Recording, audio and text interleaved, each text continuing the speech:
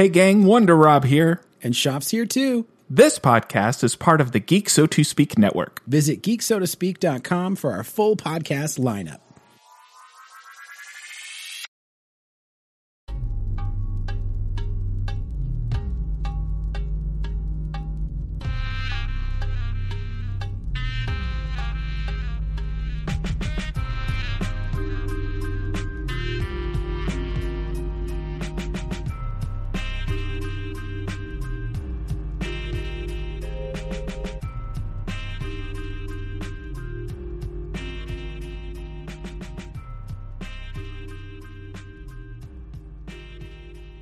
Aw, yeah, it's time for another episode of the Comic Book Kaiju. Hey, everybody. If you were expecting We Love Comics, we have retired that podcast. It has been put out to pasture. If you found us through We Love Comics, we would like to thank you very much for joining us and for continuing to join us. Hey, if you found us through Vactor Loves Comics, thank you very much. If you found us through Seasons Change, this is the same feed as all of those podcasts. So thank you very much for sticking around. Hi, Mom.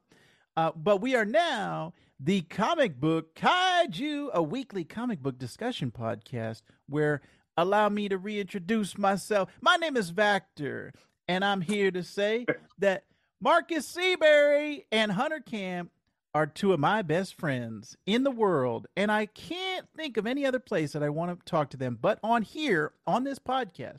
So let's start off with the man with the plan, the biggest homie in the world, Mr. Marcus Seabury, Black Nerd Power, Sin Sundry, Marcus Seabury. Seabury, how you doing? I'm good, man. How are you? I'm excellent. You know, this is one of the greatest joys in my life, outside of actually reading the comic books and spending time with my baby Grogu and my young Padme.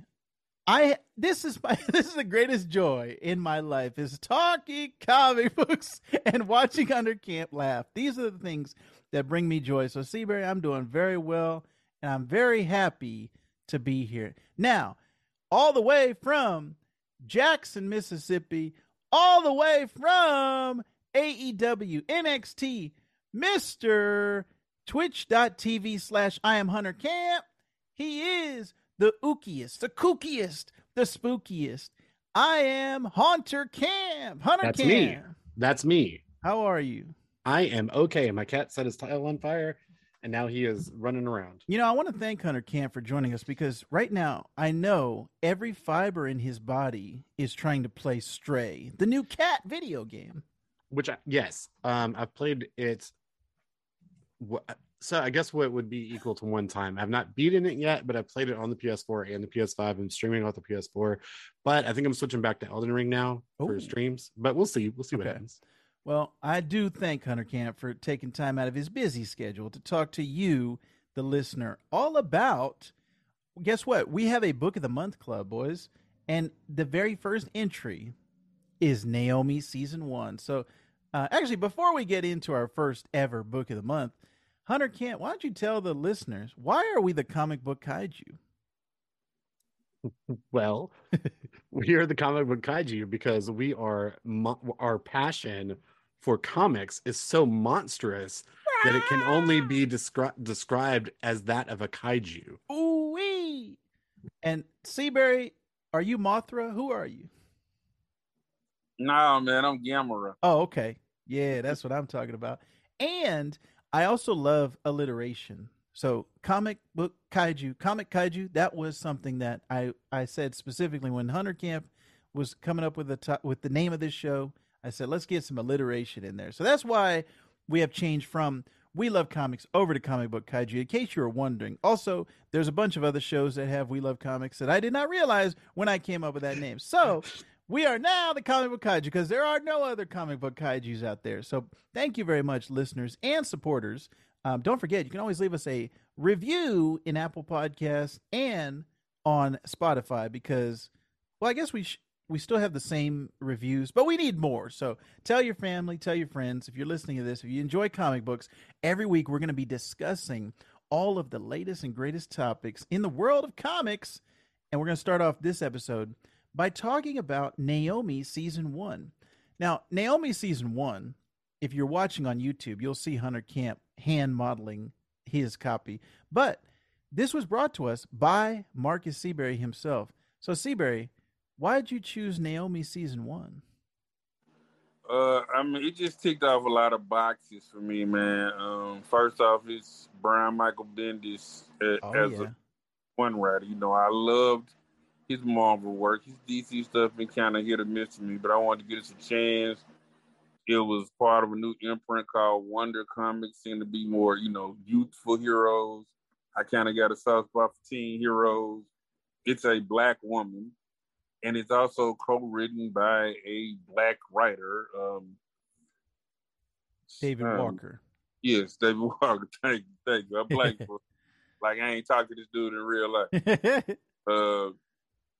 Yeah, man, and it's, you know, and I like coming of age stuff. I like stories where, you know, heroes are figuring out things. Because one thing I hate is people get their powers and like, oh, I know everything. Right. And like, especially when they start flying everywhere, I'm like, oh, so your powers came with GPS? you just know where the hell everything is on Earth? Right. You know, things like that. So there's a lot of that in this book.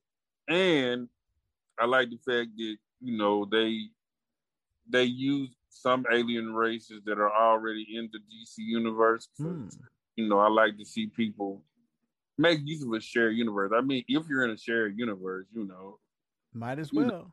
Yeah. You know, I think it's cool to add to the mythos. Right. Well, that is awesome, Seabury. And I do want to point out that the artist, Jamal Campbell, is also African American. So there's a lot of diversity, a lot of representation involved in Naomi, I should say. And Naomi also got her own television show, one season show on the CW. Only Marcus Seabury has seen this show out of all three of us. And from what I've heard, Seabury, it is not worth me visiting. Is that correct? Not really, man. Okay. I made it about 4 episodes. I'm gonna go back. You know, they're still on my DVR, but I was like, I wanted this to be good so much. Like, why not a good show? Why are you not good? So I specifically wanted to jump in because I've been hearing so much about Naomi. This came out in 2019, so it's been about 3 years. I knew about the TV show. I knew kind of that it was a new African American character. And like Seabury said, Brian Michael Bendis, I was a huge Bendis fan going back to Marvel and Ultimate Spider-Man, which is my favorite run of all time, Bendis on Ultimate Spider-Man. So I wanted to see what he was doing in DC. I wanted to see this new African American character. And I jumped into season 1. But before I give my thoughts, let's hear from the Hunterist Camp. Hunter Camp, what did you think about Naomi season 1? So I absolutely loved it. Oh yeah. Yeah, I thought it was fantastic. It was exactly what I think I wanted. It was. I'm not like the biggest origin story person. Right. I typically just like a story to be good. So with this one, it felt like I was reading something that was really special. It felt like I was reading something like the beginning of something that's going to be significant. It reminded me of reading the first run of the Miles Morales Ultimate Spider-Man. It reminded me of Ultimate Spider-Man. Like it had that same sort of spirit to it. So for me, I really, really enjoyed it. It was exactly what I was hoping it would be. And Seabury, you and I both have caught up because there is a season 2. We're not going to talk about that, but we are both caught up. So we have a little bit more of the story to draw from than Hunter does. But speaking of just these first 6 issues, can you recall, Seabury, when you were reading these as they were coming out? What was your feeling like when they were, as you saw each new issue coming out at the shop? It was cool, and I was just really trying to figure out, you know, what was going on, because like she was trying to figure out, like, okay, she has adopted parents, and one of them is from the planet Rand. That's where Adam Strange is at. Right. And you know, she was like, oh, so So you're my adopted parents. Who's my birth parent? You know, it was a bit of a superhero more research going on. You're like, are you my daddy? So, you know, it was a lot of that going on. And it was just interesting seeing it unfold on a monthly basis. You know, I was like really getting into it, and I really wanted to know the mystery. And, you know, I wanted to know where this character came from because, like, I don't know. It just seems so hard to like launch new characters, you know. And I mean, yeah, they do use some established alien races, but you know, I can't really blame them because, like, man, it used to be like, I remember there was a point in Marvel, it's like, man, unless you was like Avengers or X-Men related or something like that, right? It was like, man, your book ain't gonna last. Yeah. So it was just cool. And that's actually a very good point. It's hard. It's very hard to kind of have a character break out. And I think we're actually going to talk about this on a future episode, specifically with Miles Morales, Riri Williams, and Naomi. But I was feeling that too, Seabury. And a lot of new books that come out, it's really hard to kind of jump in that world when you haven't. I think Invincible is really good about that, and the Radiant Black stuff that's coming out right now at Image is really good about that. It is very difficult. So I will say I was probably the least Naomi fan on this podcast. After reading season 1, I really enjoyed Jamal Campbell's art. To me, this was like finding a diamond to me. Like, I had not seen Jamal Campbell's art on anything else. So this was something for me that was a discovery. And I just from the opening page, I was like, this is fantastic. Love the coloring on it. Love the style. I could see an animated film looking like this. But Bendis's writing for me fell flat in terms of the origin story because it felt very generic to me. And she also felt very overpowered at the same time, where she's already, like I said, Hunter hasn't read beyond this, but she's already in the Justice League after this. She's already in Young Justice. She's already in all these big like super teams. And she's even, her nickname is like Powerhouse. She's just got a whole lot of powers. And it just felt too fast for me. It almost felt like she didn't earn it because at one day she's a regular person. Next day she's like Superman. And I would have liked a little bit more discovery of her powers. And then also kind of a little bit more nuance or even a little bit more novelty of her storyline, because it is very similar to a lot of things that came before, whether it be Superman or, you know, a lot of the other characters where alien comes down, she's got powers, and now she has to fit in amongst the humans. So that was my kind of issue with it. So do you think that like the reason they chose the alternate dimension was more to do something a little bit different? Because I mean, like, let's be honest, like how many origin stories are, I mean, like that's like the origin story, you know what I mean? Yeah. You know, it's interesting, and Brad, I'd like to get your take on this. Multiverses are so in vogue right now. Like, we just saw Doctor Strange in the Multiverse of Madness. We just saw Loki, and with Riverdale has a multiverse too. Like, it legit does. So that's something that's everywhere. There's a ton of stuff, whether it be video games or comic books, movies, television shows. Everything's got a multiverse right now. And Seabury, it felt like a special thing to go into another dimension or another reality. When we were growing up, Crisis was rare. There was not a new Crisis every week like we're seeing now with Dark Crisis in the infinite madness of possibilities of whatever it is. So, Seabury, what are you thinking right now in July of 2022? What is your thoughts on multiverses? They kind of beat me into submission. Yeah. Because if you remember back in the day, we were on that podcast called Geekland. Yes. One of my episodes, I was like, I don't even like alternate universes.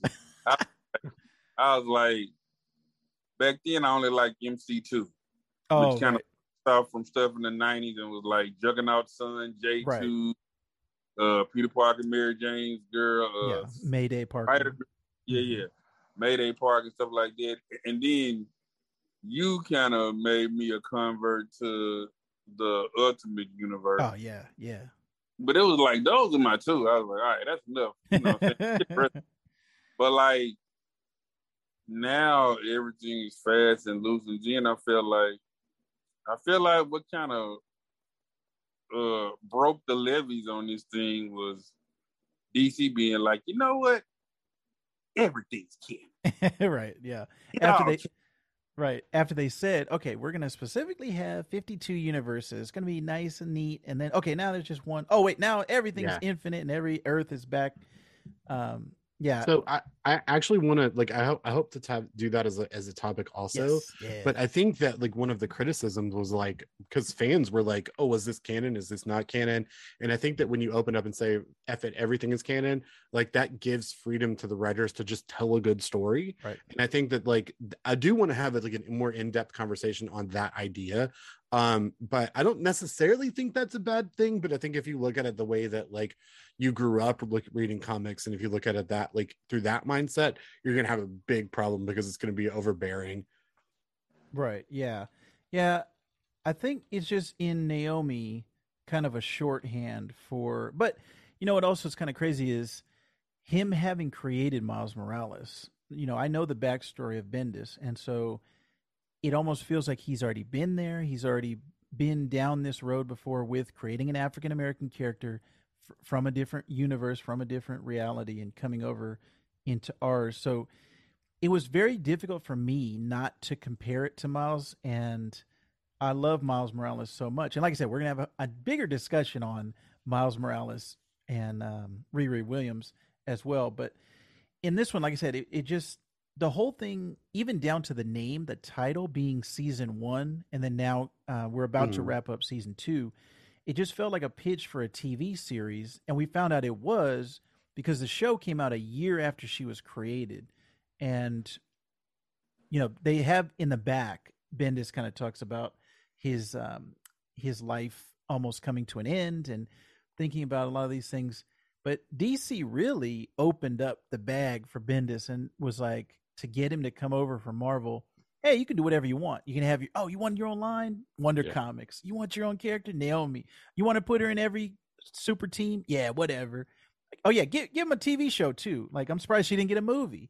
I just don't like when a character, it almost feels like the character's forced down your throat instead of you being organically coming to the character and being like, oh, I like that character. I wish she was in more stuff.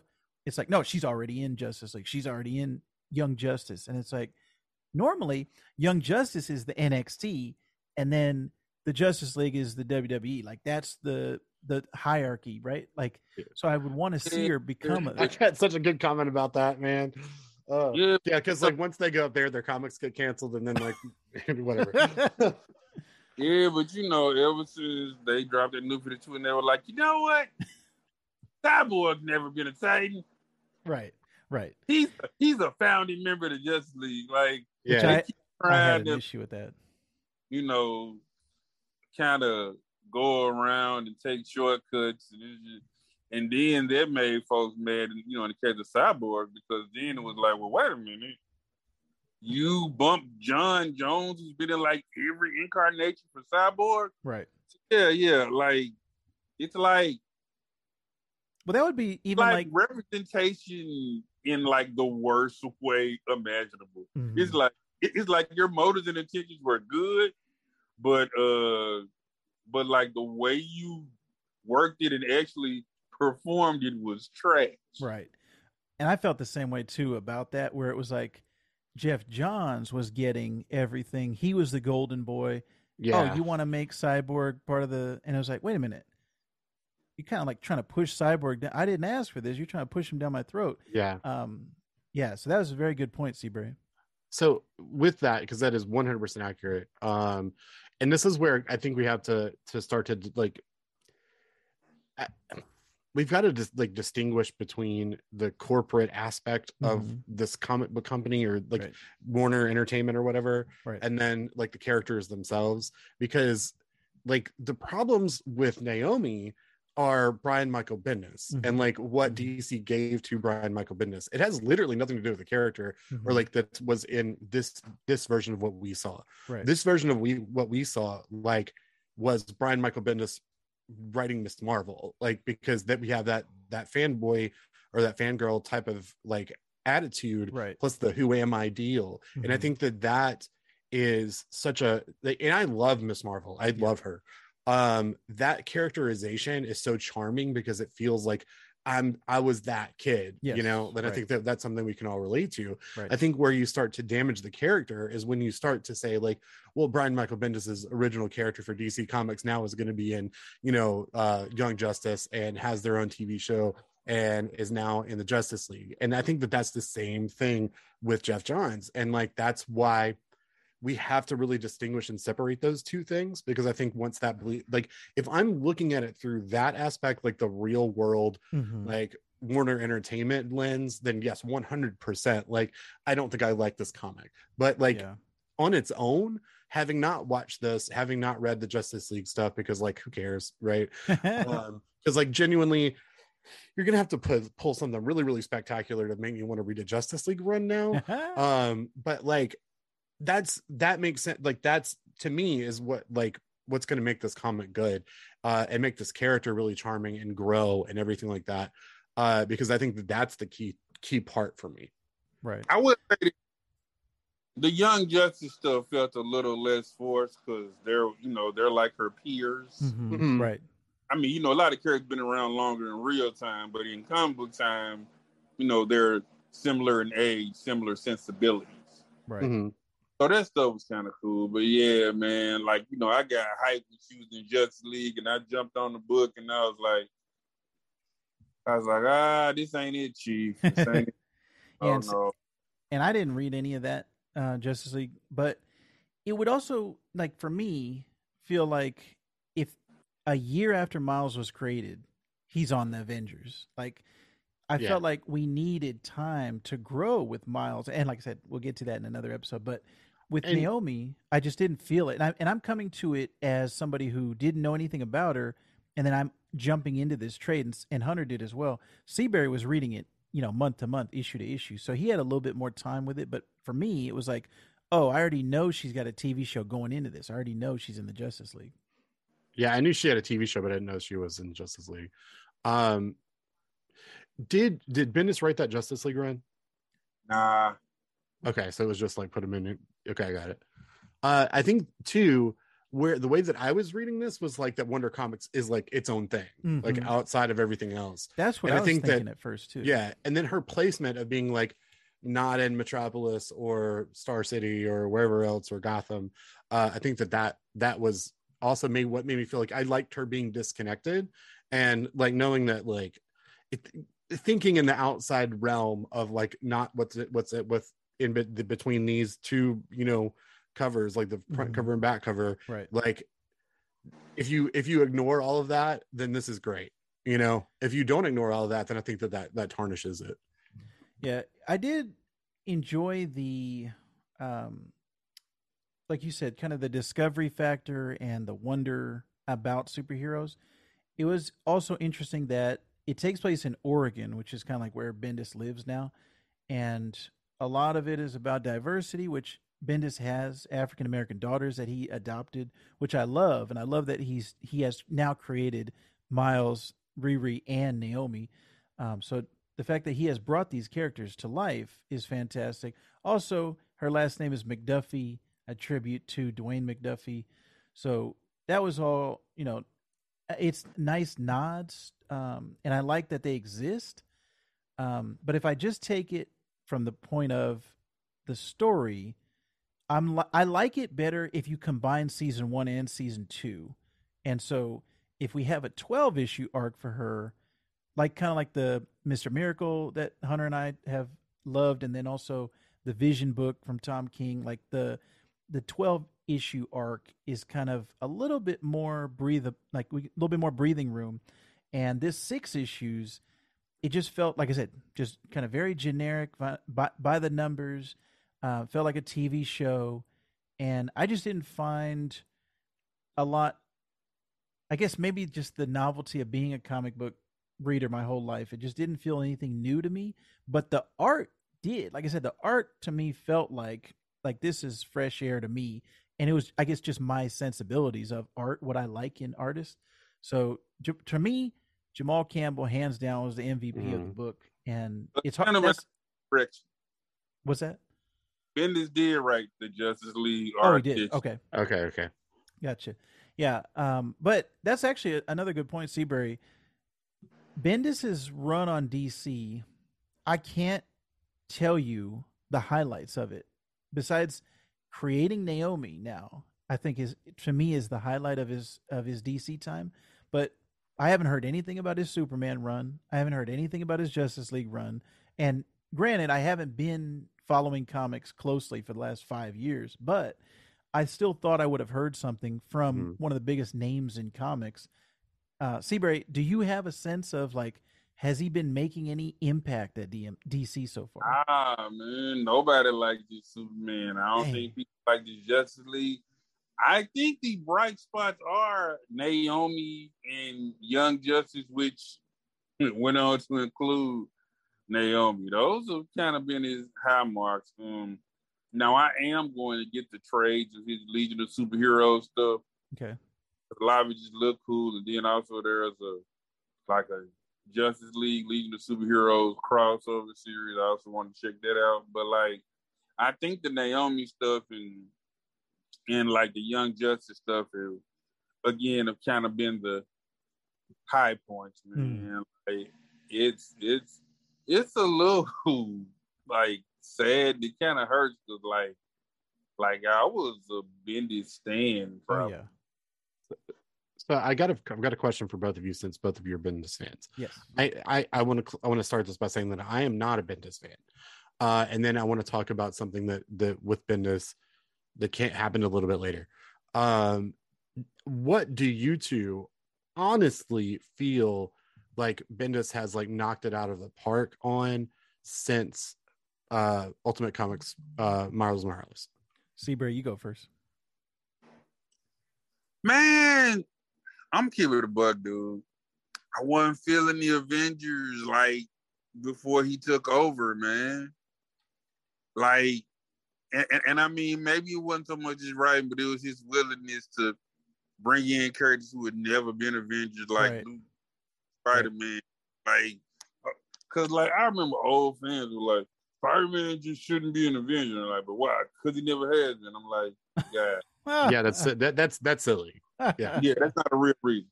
And like, I'm kind of biased because, like, dude, before he kind of made Luke Cage contemporary, like they had started by putting him in that dumb puffy yellow shirt and right. Bro, he was looking goofy, dude, and just outdated. So like, I think the main thing that Bendis won my allegiance for was updating characters that I cared about, and also like he tends to get that he operates in a shared universe, and I feel like he'll make new characters, but he will bring characters back. And I know some people hate his version of the Hood in Avengers, but I was just glad to see the freaking character being used. Right. Because, like, the Hood came in hot, had his little, mini-series, whatever. Yeah. Created by Brian K. Vaughan. Yeah. Then he was, like, back on the bench. Right. Like, he was riding pine, but then it was like, oh, the Hood, yeah. I know what to do with him. So, like, I guess it was more about that. I mean, because look, I get it. I know Bendis speaking. I do mean speak. Like, like his comics get super wordy and they'll say the same words over and over again because he's trying to mimic, realistic speaking patterns. I get it. I know the Bendis crutches, and I get how that can be annoying to people. Like I said, he kind of tugged on my nostalgia strings because he's, willing to kind of give new takes on characters. And like I say, characters that are near and dear to me, and I appreciate that. And I don't know, man. Like, it's probably more of a liking his personality and yeah, for sure, and his intentions more than like, you know, I can't say, you know, Ben is just, you know, blowing me away every time, but like, I feel like his intentions are good, and you know, I'm just rooting for him. Like I said, yeah, it's been hard at DC, boy. Like, for sure. No, but to clarify, I'm talking about like after he did Miles Ultimate Spider-Man. Yeah. So for me, like that. What was that? You know, kind of like, well, I shouldn't say that, but you know, kind of how Michael had Thriller. He was always Thriller. He was always trying to chase success. Thriller. 100%. Well, for me, there was two that he did after Miles that really, like, I was like in the pocket for. It was his Avengers arc that he was doing. He did Guardians of the Galaxy, which at the time the movie hadn't come out yet, so that was like, that was almost my introduction to the characters. And then he was doing X-Men, the all new X-Men, and that was where they brought the '60s team back to the present. I thought that was like amazing. I refused to read that because that was me. Oh man, you should go back and read it. It is fantastic. And okay, here was my right. I wanted a grown Jean Grey. I was like, so y'all playing. I don't want teenage Jean Grey. I'm gonna resurrect a Jean Grey. You know you want to, and then you know a little bit later they did. But yeah, I'm gonna have to go back and read that. I know a lot like this. I was just, and then I was like, man, time travel. Even his Guardians was like almost the birth of the modern Star-Lord. And what you see in the MCU, I think, has a lot to credit Bendis for. So those would be the ones. He actually finished his Avengers and New Avengers the year after he introduced Miles in Ultimate Comics. But those would be that's the last good Bendis. Everything after that just hasn't been the same to me. Right. And ever since he went over to DC, like I said, I haven't seen anything stand out to me since. Yeah.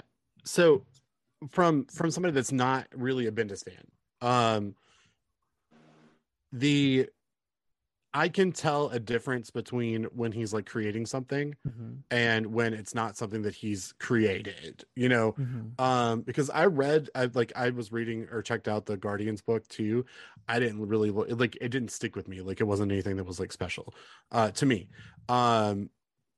What I noticed amongst a lot of people that were reading comics at the time and like reviewers and whatever, around before Miles and then post Miles, it was like, dude, not another Bendis book, like, because people just got really sick of the way that he writes. Right. So like, he's got for sure legendary runs on stuff, and I'm not taking that away from him. And again, I can tell the difference between like that, his original Ultimate Spider-Man, and then like stuff that he's doing now, because there is a difference. But truthfully, like, he needs for me, he needs a co-writer for it to hit right. And that's why, like, I think Naomi worked for me, because it did have a co-writer. But so like, I'm not surprised that his level, like his output at DC is not like great, because like a lot of people don't like him. And then especially like a lot of the DC Comics reading community doesn't really like him, like from what I saw. So that's not surprising in the least.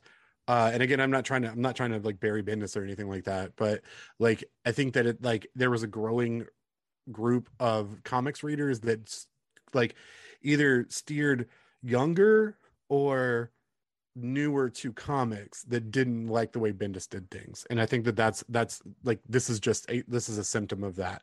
And especially in DC, and especially this late in his, not I want to say late in his career, but this late in his career, you're not going to get the level of stuff that he did.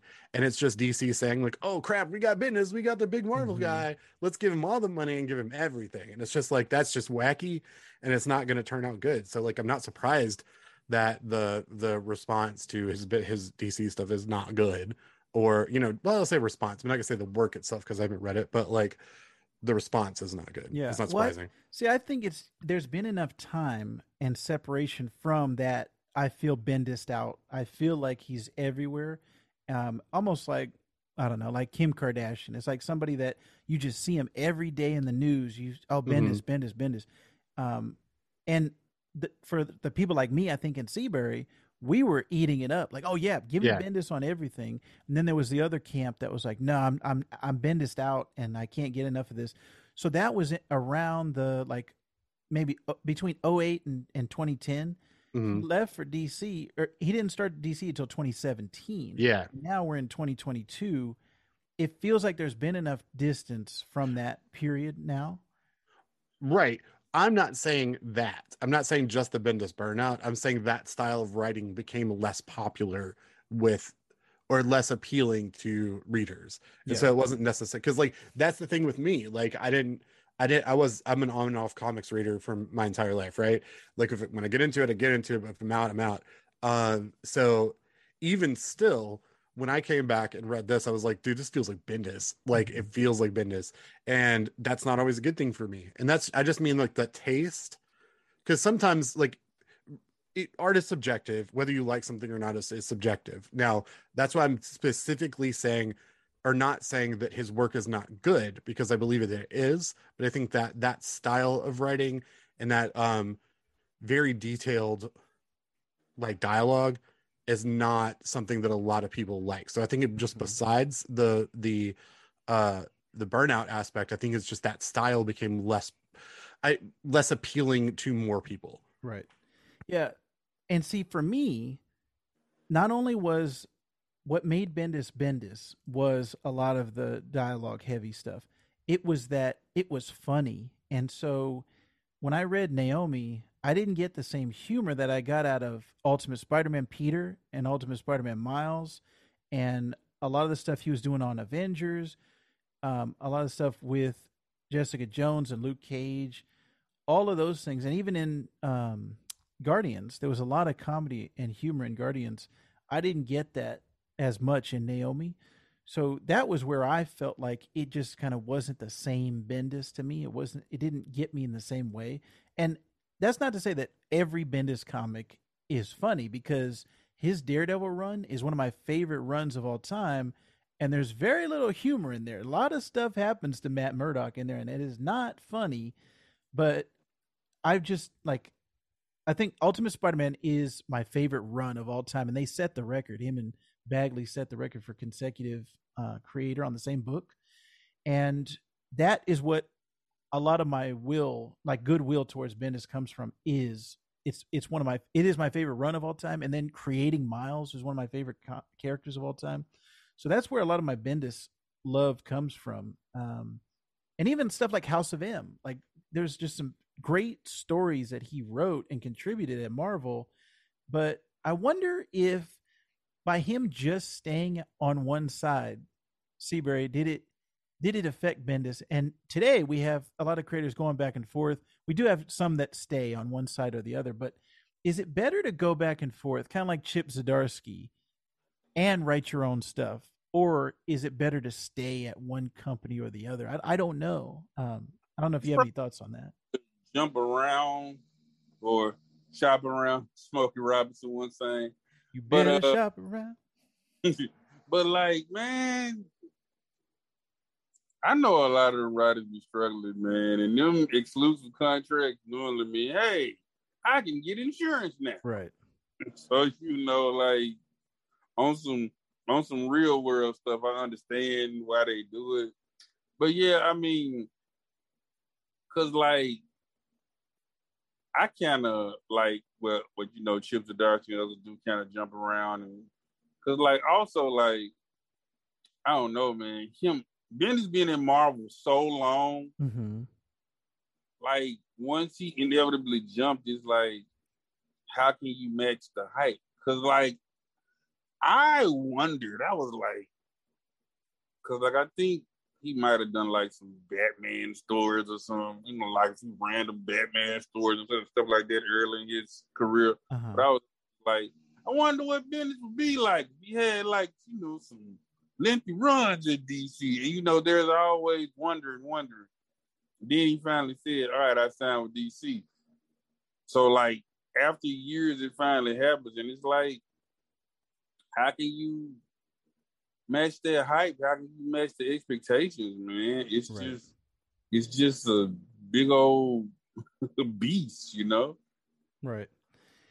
Yeah, I wonder, perhaps on a future episode of the Comic Book Kaiju, we can get into that. But yeah, I think, Hunter, you should continue with season 2 of Naomi. I think it's, depending on how they stick the landing on this last issue, I did enjoy the combined season 1 and season 2 because I'm interested enough in the mystery of her parents and what's going to happen that I wanted to see what happened next.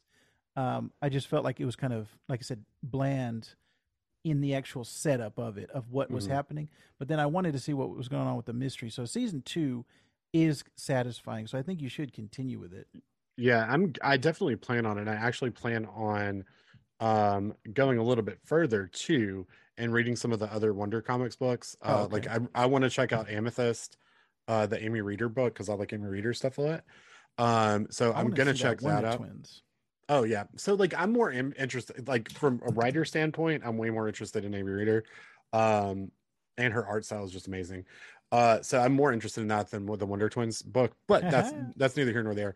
I do plan on reading the rest of this because I did enjoy it. I also really felt like, I know that we're kind of like pitching this or seeing this as like a TV series and seeing it that way. This felt like the pilot episode of something, like, because it felt like all of that stuff would have happened. The issue breaks felt like commercial breaks, like all of that stuff. So I normally don't read trades really quickly, but this one like kind of just sped by. So I really want there to be more than just 2 or 3, because I don't think I'm going to be satisfied with just like 12 issues of this, because like that's the way this feels. It's like watching 2 episodes of a TV series, which doesn't make much sense to me. Right. Yeah. Hopefully we can get some more stuff. I will say, Seabury, did you read the Wonder Twins book? I did not. That is written by Mark Russell, and Mark Russell has been doing some nice stuff, I will say. He did the Snagglepuss comic book. He did the Flintstones comic book, and he also did the Fantastic Four life story. So he's been actually putting out a nice little building up, and he did the Not All Robots, which I really love. That it's all about artificial intelligence in the year 2056 taking over, and the humans having an uneasy existence with them. So Mark Russell has actually been putting out some really good stuff. So that's actually another reason why I want to read that Wonder Twins. Seabury, did you say Wonder Comics is no longer a thing? I don't think it is, man. Because like all those books got canned. Yeah, that's the problem with getting snapped away and coming back after Thanos, and you're like, hey, what's been happening while I was gone? Oh yeah, Wonder Comics, that was a thing, and now it's gone. So we'll see what happens, and maybe on a future episode of the Comic Book Kaiju, we can discuss that. Actually, Seabury, before we wrap up, did you have any closing thoughts on Naomi that you wanted to get out that we haven't already said? Man, just like I said, man, it hits some spots for me. You know, I like the whole coming of age. Yes. And, I'm an alien, and you know, I like her her Superman fangirling. Right. That was great. I did like that. Yeah, you know, I like this stuff. I like the character. Yeah, I agree. They kind of went overkill, but like, yeah, let's put her in everything. It's like, slow down, Chuckles. Yeah. Where's the fire? But you know, I'm enjoying season 2. I think the story is progressing at a nice pace, and like I said, you know, I'm also, you know, I have a David Walker bias too, because like, I don't know, when he wrote his, you know, his issues of Cyborg, I was just like, oh wow, like I don't know. I think before I kind of cared about Cyborg out of obligation, because it's like, well, like the black guy that DC tried out. But it's like, no, David Walker like gave him dimension. Right. And genitalia. Like, I'm sorry. Like, wait. Well, during David Walker's run, he was able to kind of like turn his body back human for short periods of time. Cause like they don't really talk about it. If you look at, I hate DC so much. But if you look at Cyborg, it's like he doesn't really have, the parts. Yeah. I mean, and it's kind of been that way for years, and like nobody ever talked about it. And David Walker was like, "Not on my watch." Guess what I'm getting. Look, this is great, Hunter Camp. DC Comics is so effing annoying sometimes. Ugh. Well, I have so much to say about that. No, but this was him righting a wrong, righting a long-term wrong to me. Like, right. How you got a character that's basically a black Ken doll? Yeah. But that time with DC was just very, very on the nose about like, whoa, aren't you like, we don't like fun, we don't like humor. All of our characters, in all of our heroes like F, you know what I'm saying? It's like, you know what? Actually, give me Hunter, a break. They can't be in love with each other and they can't get married, but like they do it. That's and actually, my God, they do it all the time. A very good topic for a future episode, because I just watched the new Green Lantern animated movie. Yeah. What is it? Beware My Power. Actually, Seabury, I highly recommend that. Oh yeah, dude. Yeah. Like I was tell you in an email, man. John Semper Jr. He was the EP on the '90s Spider-Man. Ooh. And okay. And he wrote a run of Cyborg, and and he was involved in it. And we talked to him, and also, like I said, he wrote freaking Class Act, man. I mean, he wrote Class Act. Yes, which I saw in the theater. Me with too. My mom. Well, with my brother, thanks to Big Bro, he was like, "Come on, Mark, you want to see Class Act?" I was like, "Cool." Yeah. I saw it on the USA Network. Nice. No, that's cool. And he wrote on the Kid and Play animated cartoon. Ooh. So I watched that too. Yeah. So like, man. And I'm sorry, but I'm gonna beat the drum for Semper. The very first Spider-Verse anybody ever saw was on his 90s Spider-Man cartoon. So that was the first Spider-Verse y'all saw. people don't be wanting to give him credit. Put some respect on John Semper Jr.'s name. Yeah. But the reason I brought that up is because there's been a lot of R-rated DC stuff, and they've been leaning towards, if we put bad language in it, and if we have Batman and Batgirl doing it, then this is going to be better for the kids. They're going to love it, because I just threw up in my mouth when you said this. Because it's gross and terrible. Deadpool did great, and Marvel, and we're going to make Harley Quinn swear, and we're going to make all this stuff. So that's a future topic, but that new Green Lantern has some of that in it. So beware, Harley Quinn swearing makes sense. Well, I just like that show in general, but I don't think it's in line with the regular DC universe that I grew up with, Batman the Animated Series universe.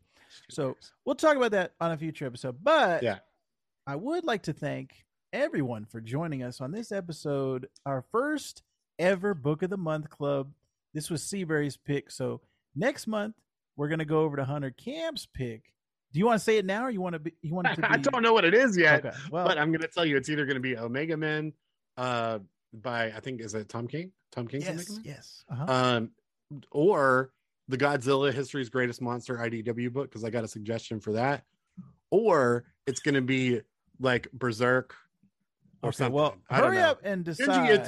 And also follow me on Instagram and TikTok, and I will let you know what Hunter Camp has picked. Perhaps you can follow me at Vactor Loves Comics or just Vactor. But we also would like to thank all of you listeners out there, and you viewers if you're looking on YouTube. Leave us a comment down below if you've read Naomi Season 1, or if you have any thoughts on Bendis going to DC, or any of the things that we discussed in this episode. Let us know down below. You can always follow us over at Anchor, and all of your wherever your podcasts are found. You can find us there. Apple Podcasts and Spotify. You can leave us a review. We are also part of the Geek So to Speak podcast network, so you can check out Geek So to Speak, which is currently on maybe hiatus. I don't know, but Geek So to Speak is there's 200 episodes you can listen to. Technological is our Star Trek podcast. That is definitely on hiatus. We just finished up talking about Strange New Worlds, which is fantastic. If you're a Star Trek fan, check out all of our previous episodes as we reviewed Strange New Worlds. And then our video game podcast is called The Sandbox Gamers. We actually just recorded an episode last night talking about all the video games we've been playing, including the Halo Infinite co-op. Next week, we're going to be talking about Stray, which is the cat game that Hunter Camp has been obsessed with. But that is The Sandbox Gamers. Mr. Hunter Camp, speaking of Stray, you were streaming on Twitch. Why don't you tell me about that? I am streaming on Twitch. I am streaming on Twitch at twitch.tv/IamHunterCamp. I am mostly focusing on Elden Ring and Stray right now. I've rebuilt my Elden Ring character and have started over, so you get to watch that from the beginning. It's gonna be a lot of fun. I have a whole history behind this character. So his name is Jude Love. Hunter Camp told me. Not his name. Yeah, no, his name is Percy Billings III. You can find out more on my Instagram at instagram.com. I am Hunter Camp, and then Twitter for Hunter Camp. Yeah. And Mr. Marcus Seabury, I know that Black Nerd Power is on hiatus right now, but you are reviewing stuff at On Location Memphis. Cine Sundry. Yeah. Cine Sundry, that's a movie review show I do in conjunction with On Location Memphis. You can find on the On Location Memphis Facebook page or the On Location Memphis YouTube channel. Sometimes it's me solo. Sometimes, I'll deep dive a nerdy series and bring on a guest, or, sometimes, I'll have other guests, to join in. I like to have people with me when I nerd out. Yeah. So, I got that going on.